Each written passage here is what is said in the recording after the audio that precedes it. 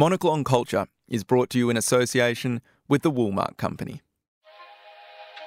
Every week on Monocle on Culture, Robert Bound and his guests discuss what has piqued their interest in our one-stop shop for lively reports and in-depth interviews on the newest and finest in art, film, books and media. At the Woolmark Company, we are just as passionate about the curation of the perfect wardrobe. Fashion from the most versatile, sustainable, all-round fibre, wool. Australia is the world leader in producing fine merino wool for apparel. This noble fibre is produced by tens of thousands of passionate Australian wool growers who know that happy, healthy sheep produce the world's best wool. It's naturally soft, but also tough. Research firm Nielsen delved into the wardrobes of 1,000 consumers in China, Japan, Germany, the UK and the US. The resulting study showed that woolen items were among the most durable pieces of clothing that people own, staying in their wardrobes for longer than clothing made from other fibres.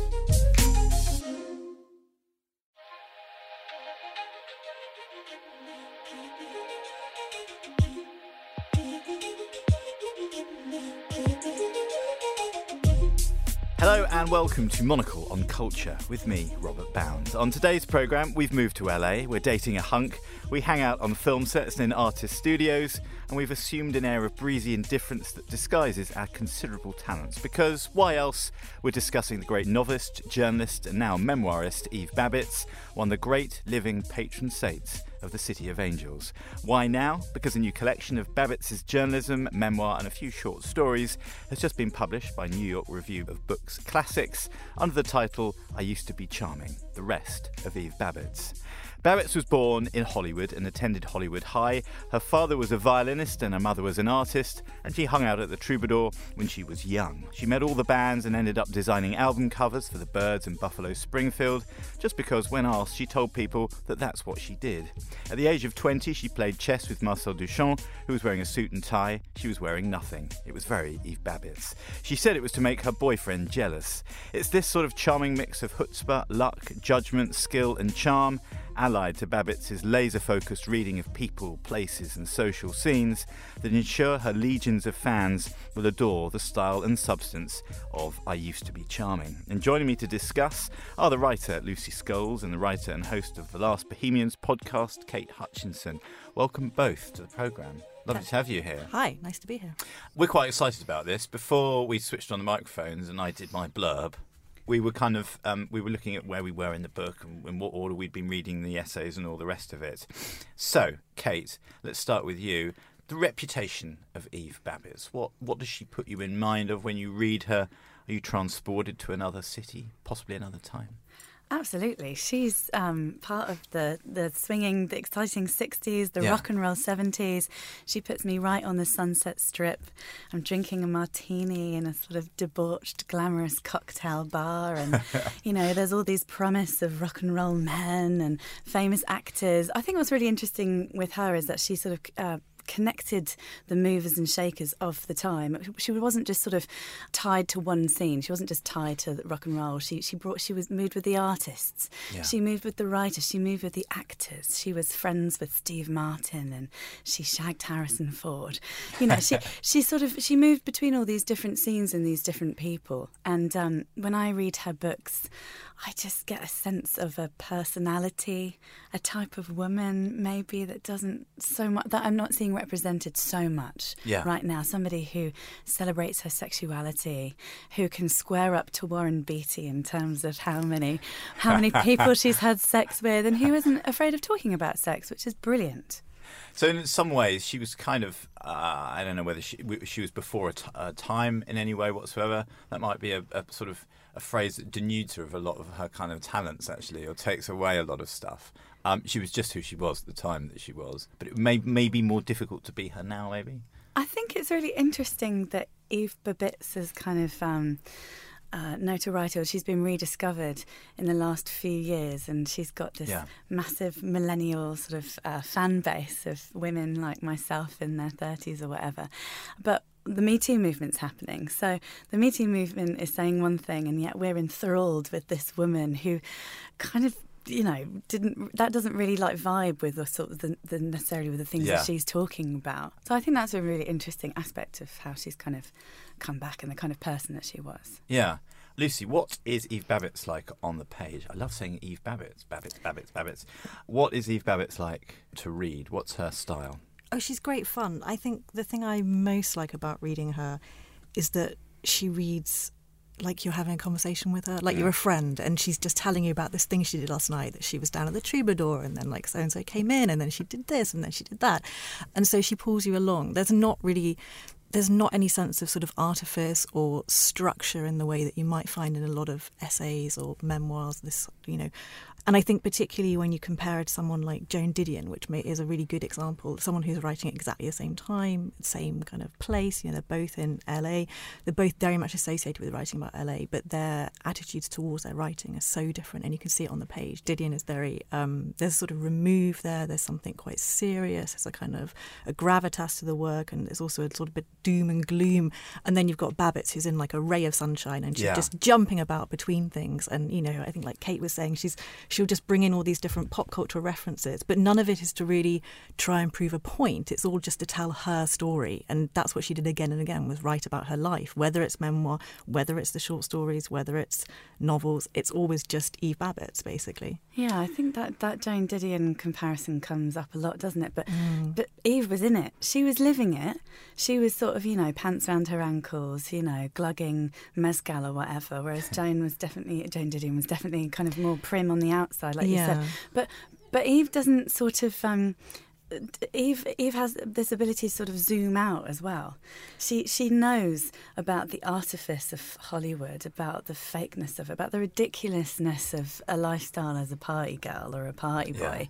So she can do that amazing thing of landing you right in the sort of action, but then also pulling it back and going, God, it is ridiculous. Because she was so much a part of this scene. As in, LA at that point, she was born and raised there.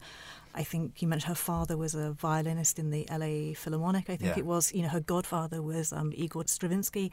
She grew up in this kind of environment where famous people and sort of ordinary, like surfers, beach bums were kind of rubbing next to each other.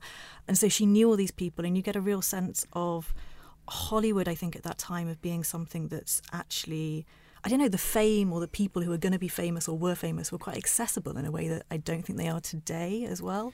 Yeah, the book starts with a really revealing look at being on the set of The Godfather 2. Exactly. Francis Ford Coppola, and having access to all sorts of people. Al Pacino's in a bad mood because he's always being bossed around by Coppola. Coppola is kind of interested in almost everything other than making the movie, which is why the movie ended up being so good, she seems to say. But yeah, there are no PR people running around with clipboards. I mean, she has access in a way that you'd just die for today, right? Yeah. But you would never get that. So, and like you were saying, the famous people she knew before they were famous, while they were famous, after.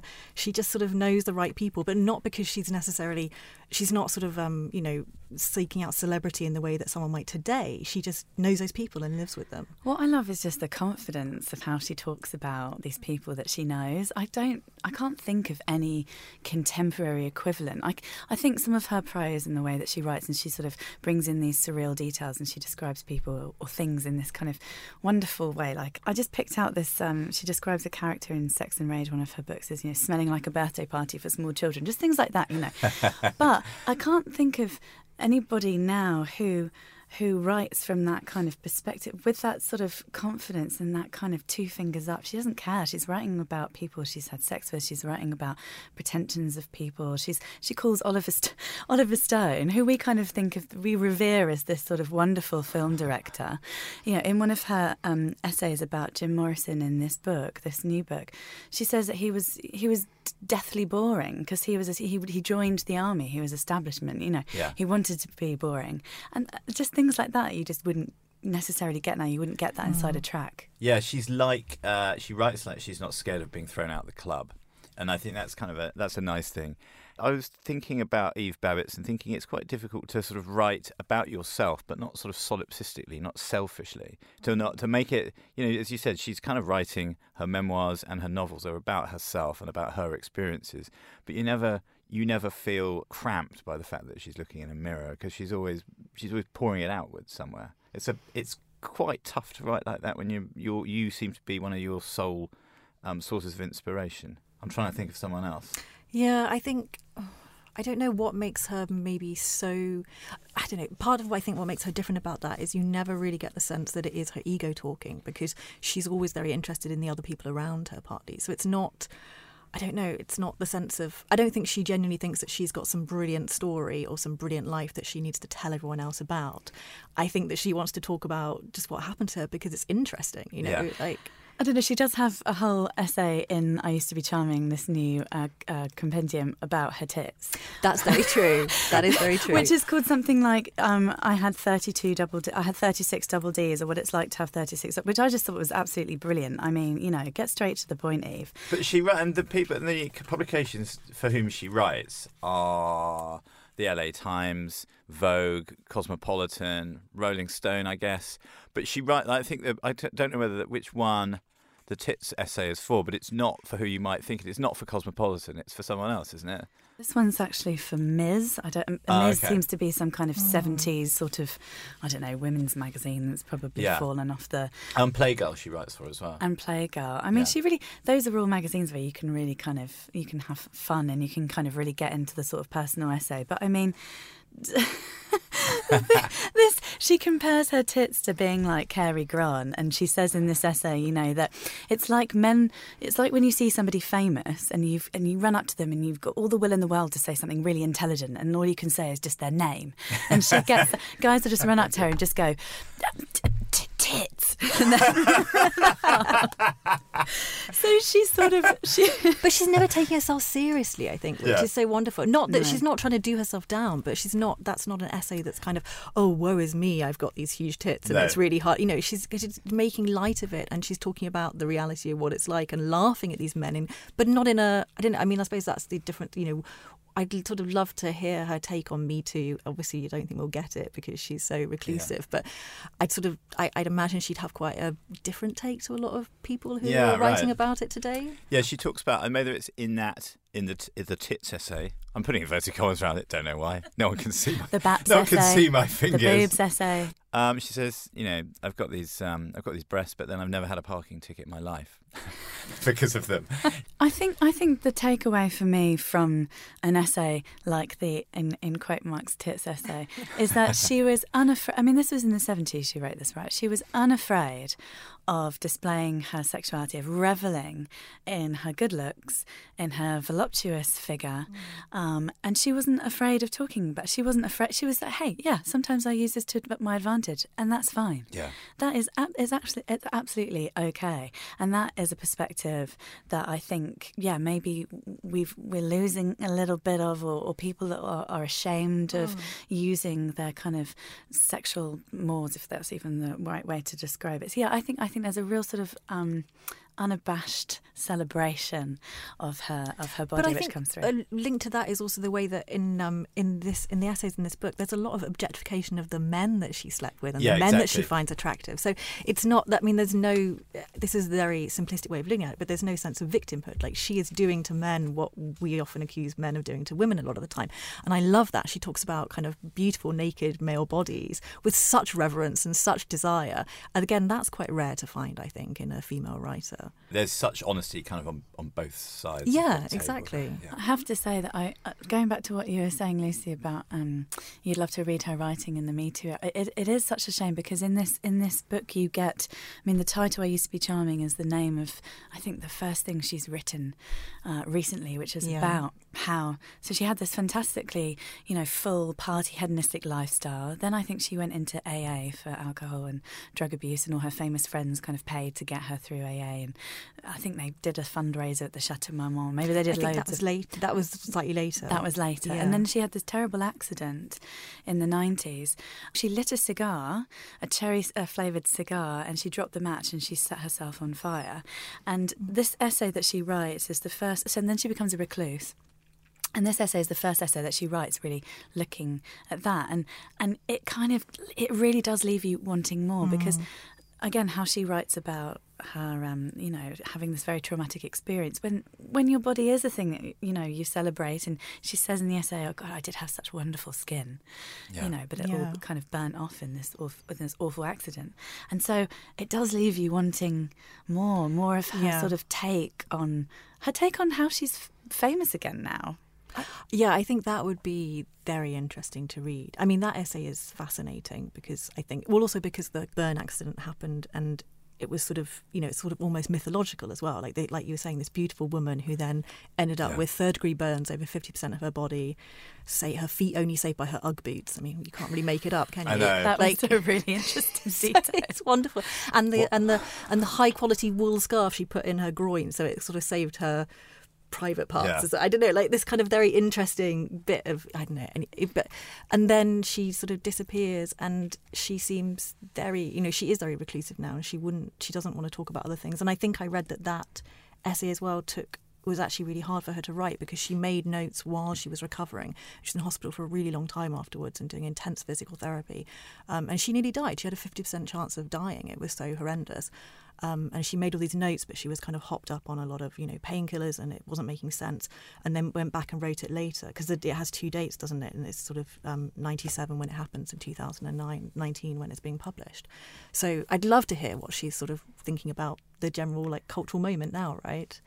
Yeah, she's someone whose voice you miss, but then it's one of those things. Maybe she's the voice of an era. Is she the voice of an era? Would you welcome what she thought about the Los Angeles, especially especially with Me Too, especially the movie industry and all the rest of it, this sort of dream factory where when she was writing about it, she seemed very capable of seeing the cogs in the factory turning, but also was kind of aware that the dreams coming out were pretty good too. You know what I mean? I think she's really interesting cynical in that sense of being a voice of a generation, though, because she is, in one sense, if you talk about LA in the 70s, particularly Hollywood, you can't really not think of Eve Babitz, right? But at the same time, she doesn't write, when you think about it, about a lot of cultural events that were happening at the time. She's often quite focused on the people she knows. She does mention things like the Manson murders at some point in these essays, but she's not well known for writing on kind of big cultural happenings. Mm-hmm. So she's got a sort of, she's both of her time but also slightly out of time at the same moment. Yeah. She's no Joan Didion, right? She's not. Yeah, that's the thing. I suppose Joan Didion focused on those big things, tried to define those big things. Yeah, and was very much about defining the era. Yeah, exactly. And Babitz is doing something very different, and I think a lot of what Kate's been talking about is what makes her writing so great and it makes it different in that sense. So I love Joan Didion as well, and I don't see them as that far. I don't find her to be the more matronly or the more sort of obviously forensic one. I know that she's not sexy and throwaway and you talking about herself and her body and things as much as Eve Babitz is, but I kind of feel I can kind of read them one next to the other. The introduction to this new book by Molly Lambert opens with a quote from Eve Babitz, and it says, "And because we were in Southern California, in Hollywood even, there was no history for us.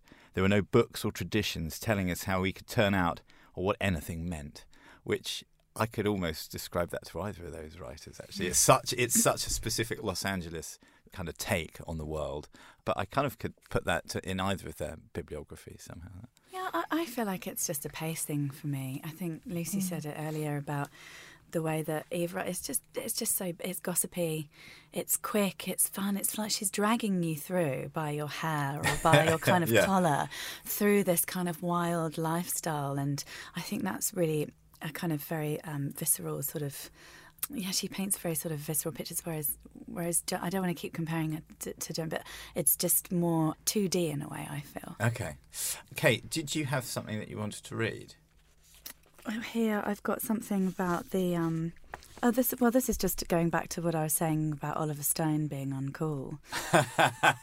So this is kind of, really Oliver Stone. Yeah. Imagine let's it had, emphasise that. You want an index in these books, actually. I know. There isn't one, but you wish there was. She gives you the insider knowledge that I just don't think was there. You had your sort of rock critics writing about the Doors and your film about Oliver Stone, and it was, but they're just so fantastic, blah, blah, blah. And she's like, actually, this is what it was like. Yeah. Okay. The Doors were embarrassing, like their name. I dragged Jim into bed before they'd decided on the name and tried to dissuade him. It was so corny naming yourself after something Aldous Huxley wrote. I mean, the Doors of Perception. What an Ojai, geeky, 2LA pottery glazer kind of uncool idea. Just something. I hope I said Ojai right, but anyway, that really kind of gives you a sense. It is exactly that thing. It's being judgmental. Also about she kind of dodges the. I mean, she loved the Doors music, I guess, and she was kind of. There's another good bit in there talking about Jim Morrison being great because he knew how to stand. The specific way in which a person stands kind of gives you a sense of who they are. And that's a classic kind of Babitz it's observation, noticing something right? that's it's almost unnoticeable. Right, somehow. the kind of stuff that like you or I would just not even think about potentially, and yet she sees it and then she manages to sum up, and it says so much about him and what she wants to say about him. Yeah. Because you can see a swaggerer there. You can see someone that's kind of cocksure there. You know what she means when she says that Jim Morrison was great because he just knew how to stand. And then Jim Morrison is later described by someone else as basically just being the greatest crooner since Bing Crosby. Yeah. Which is so good, and you just know how much Jim Morrison would have hated that. Absolutely. So the Babitz giveth and the Babitz taketh away. I think that's what's kind of wonderful about her as well. And in terms of that era, the 1970s, of those rock and roll of Grail Marcus and Nick Kent, and also people like Tom Wolfe, and trying to talk about the sort of wider scene, there was such a lot of male ego in the 70s in terms of this sort of this writing. It's lovely to read. Well, it's lovely to read Joan Didion. It's lovely to read Eve Babitz, who's come from such a defining the scene in the decade in such a different way. That was kind of what I was talking about with being able to write about yourself, but not being selfish. Do you know what I mean? Or do you think that's? I'm going to make a sweeping generalisation here, and that is that we've got a klaxon. Would you like us to? Just brace yourselves, guys. I think women tend to make the best observers and writers about periods in time. I mean, one of my favourite books is Marianne Faithfull's autobiography. Oh, it's so good. It's amazing, and really, it's one of the best documents of 1960s, swinging 60s London that there is, because of the granular detail about the books that they read and where they hung out and all this kind of stuff. And so in the same way, I think Eve really kind of does that. But I'm fascinated by the idea that to many people she was this muse. You know, she was just Marcel Duchamp's muse, you know, in this picture of her being naked, or she was such and such. She was Jim Morrison's girlfriend that inspired the song LA Woman, you know. And actually her writing is this real kind of finger up to it, saying, you know what, I had a personality too and it was brilliant, and I'm going to get all you guys back and show you how you really are. That's how I see it a little bit. I think so too. What do you think? Yeah. It's a fair assessment. I think that's a very good assessment. Lucy's marking Kate's homework. What could go wrong? But don't we just all really want to be her? I mean, you know, that's the thing, isn't it? I mean, she describes herself at one point, you know, with a sort of wink around. I looked like Brigitte Bardot and I was Stravinsky's goddaughter. I mean, she had Bohemia in her veins. She could have just turned up to any party and been like, my godfather's Stravinsky, you know, and what you can't say no to. I mean, he was one of the greatest composers of the 20th century. I mean, she just was so cool, and she didn't give a fuck. And I'm really attracted to women. I think that like definitely comes across in so much, and also what other people have said about her as well. I don't give a fuck, and she doesn't care whether people like her. She doesn't care, and it really, it just doesn't matter. And I think that again with her relationships, like she never got married, she never sort of had kids. She just did things the way she wanted to do, and I think that again, these are kind of not big deals, but they're rarities to find in a woman, I think. I think that's why I think that's why she's resonating so much with a younger generation of writers and people, because of that, because in this, you know, era of social media anxiety, I think we really crave and are drawn to strong female characters who don't give a fuck. Yeah, and she does. I kind of it kind of makes me feel like Los Angeles is a feminine city when I read Eve Babitz and Joan Didion, especially. Do you know what I mean? Because I've read so much of it through their lens that it doesn't seem like Jim Morrison standing in a certain way. It feels like those are the people that have defined it for me, actually. It seems... Well, I think Babitz also makes it very accessible in a way that people... Well, she talks about that, doesn't she? She talks about how... She's got whole essays in here about how people keep saying, like, I couldn't live in LA, like, what, LA's so kind of, you know, unbearable, all this. And she's like, well, I've grown up there. I know it. And if you know it and you love it, and she clearly does love it because she keeps coming back to it. I mean, she has, she does live abroad for a bit. She lives in New York for a tiny bit, San Francisco, but LA is her home. And she writes about it in a way that is totally accessible and not the LA that outsiders like us maybe hear of, this kind of huge place that you just can't get around and you don't know anyone, and it's very different. It's a very different city. It does make me think, though, just to go back to that point about that you said at the beginning of the show about whether a writer could like this, the access is what I'm trying. Now I just don't know if a writer like that could exist, because I don't think they could. Celebrities just hang out in their big houses. They're not going out in the same way. There's not scenes, and there's not sort of the spot that you have. They're to not go all down to. at like what's it called, Barney's Beanery, eating that really cheap chili and stuff like that. It just doesn't happen, does it? Yeah, they're not at Ralph's buying kind of insect repellent at 3 a.m. I think they're probably still at Ralph's. I mean, that's probably the only place you can that find Ralph's is celebrities. Still there. That Ralph's is Ralph's. still there. Yeah, exactly. It's called I Used to Be Charming, and it is the rest, supposedly, of Eve Babitz. So what did it make you think of, Lucy? Well, my pick's a really obvious one. It made me think of the recent biography about Eve Babitz called Hollywood's Eve. Eve Babitz and the Secret History of LA by Lily Anulik, I think is how you pronounce her name. But I apologise if I got that wrong. But I would think in particular because this biography is interesting, though, not only because it's published so recently, but Anulik was one of the people who was sort of responsible for bringing back Eve into our consciousness recently. She was the one who wrote a piece. She sort of profiled Babitz for Vanity Fair in 2014, and that took a few years for it to even come together. And she went searching for Eve, and she sort of, she sent letters to her, and she got no reply. She kept calling her up, no reply. She got to her via friends, and it took sort of a good couple of years to sort of get into her and get kind of to be able to speak to her. And then also she had these sort of meetings with her where she'd go and have lunch with her, and Eve would eat really quickly and then want to go home again, and it was just like she had to sort of seduce her or court her. And she writes even so in this biography about how even now, like they're sort of on. They're quite close. They speak very regularly, but she wouldn't necessarily describe her as a friend, because Eve, and she goes back to this idea that Eve doesn't really give a fuck. She doesn't really need it. Right, she doesn't really need another friend. But the biography is an interesting one. It's sort of more, it's certainly not a kind of cradle to grave biography, not least because Eve is still alive. But what it's more like is a sort of homage to, Eve's best writing. And it's basically the author's love letter to Eve and her kind of absolute adoration of these books. But there's lots of really interesting stuff in there. Like if you've read a lot of Eve's books already, you'll know the kind of basic story of her life. But I think Anulik is very good at putting these sort of extra details, both about her kind of courtship of Eve and like what was going on in then. But also she says some really interesting things. It's sort of not halfway through, I suppose, a little bit towards the end. It sort of morphs for a little while into a biography of Eve's sister as well, who was younger than her. And Anulik makes this very interesting comparison. She says they both lived in this very similar time, and they actually hung out with sort of a lot of similar people, read a lot of the same things. And she describes Eve as being, if Eve is Dorian Gray, then her sister is Dorian Gray's portrait. Oh, wow. So all this stuff that happened to Eve that sort of was like water off a duck's back in many ways. Like she kind of did all these amazing things, shagged all these amazing people, and sort of nothing really hit her in the same way. Meanwhile, her sister was doing the same sort of stuff, and yet was sort of being scarred by some of it, was kind of, it was maybe a bit more like the rest of us, who was taking love affairs a bit more seriously, who was having abortions that nearly killed her and this sort of thing. So I think there's lots of really interesting stuff in there. And also it's fun because she's sort of trying to mimic Babitz a little bit in quite a fun way. I don't know if I could just read one tiny bit here, but for example, when she's talking about Harrison Ford, who we talked at that Babitz was sleeping with Harrison Ford for a while, and at the time he was working as a carpenter. So before he got his big break, he was a carpenter. One of the things he made was half the deck outside Joan Didion's house. I think he gave up halfway through because he was also dealing pot at the time as well. So I think he was not very particular. But but Anulik writes this thing. The thing about carpenters though is that they really know how to nail it. Says Eve, Harrison could fuck 9 people a day. It's a talent, loving 9 people in one day. Warren Beatty could only do 6.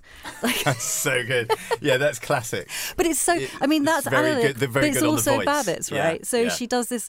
I think it's really fun. If you're a fan, then you'd like it. Yeah. I think I read something where Anulik was talking about how she wrote that book, and sometimes Eve will call her direct and just say, I like that you put the blowjobs in and then put down the phone. And then sometimes she will tell her sister or her cousin that she'd like to speak to Lily, and then Lily knows to call. Yeah, they haven't. Okay. It's not a straightforward relationship. And she'll ring up and say things like, "Oh, those chocolate-covered strawberries you sent me, I really liked them. Hint, hint. Like, can you send me some more?" You know, it's kind of odd. Yeah. I don't know. I must admit, I haven't really read anything like it as well in terms of that relationship between the writer and the subject. Yeah. It is Hollywood's Eve, and it is by Lily Analick. Thank you very much indeed, Lucy. Kate, give us some whole celebrity skin. Okay, so when I think of Eve Babitz's Hollywood and I think of unapologetic women, I think of Courtney Love. Yeah. And to my surprise or not, it turns out that Courtney Love is a big fan of Eve Babitz. And I think she did an interview somewhere recently, maybe it was even in Interview magazine, where she said, "I like Eve Babitz. I feel like she's a huskier, smarter Joan Didion. There's something about a native Angelina who's like, I'm not going to tell you everything." Okay. And when I think of people who sort of embody what Eve embodied, don't care, like everything's out, wild, messy women, and this kind of idea of that you don't have to tame your wildness as a female, as a woman, I think of Courtney Love. And the last Hole album in 1998 is called Celebrity Skin. It's great. It's great. It was at that point where Hole, they'd sort of lived through this. It was very, it was a grunge album, I would say. And then this was their major label, kind of Geffen Records step up, which obviously a lot of people didn't like, but it launched them to a new audience, and it was like sheeny, shiny, alternative rock, and it was all about kind of debauched, gnarly Hollywood, And on the title track, she talks about this idea of beautiful garbage, and it starts, "Oh, make me over." So it's this idea, it's sardonic, but it's acknowledging that LA, you can kind of be anyone and anything as long as you sort of acknowledge the artifice. And I think that's also something that Eve Babitz did with her writing, this idea of this knowing that it's artifice and knowing that it's can all be a bit false. Courtney Love did a talk at an all-female film festival run by Tabitha Denholm, just outside, I think somewhere near Palm Springs, a couple of weekends ago in September. And I couldn't hear the talk, but I could see it on Twitter. It said Courtney Love on Hollywood, like Eve Babitz on Hollywood. Eve Babitz's Hollywood. And I thought that's, it'd be brilliant if Courtney Love decided to chronicle Hollywood in that way, because she did the music thing, she did the celebrity thing, she's got the film thing. She was in that film with Woody Harrelson and Man on the Moon and 200 Cigarettes, and she's obviously had lots of ups and downs, and it's been a bit of a roller coaster ride. And I thought, excellent. Okay, fingers crossed that happens. You two have nailed it. Thank you so much indeed for that. Kate there, by the way, was talking about Hole's album Celebrity Skin. That brings us to the end of today's show. I Used to Be Charming by Eve Babitz is out now, and it's published by the New York Review of Books Classics. Thank you again to my guests today, Lucy Sculls and Kate Hutchinson, and to my producer, Holly Fisher. We'll be back at the same time next week. For the time being, from me, Robert Bounds, thank you very much for tuning in. Nailed it like Harrison Ford.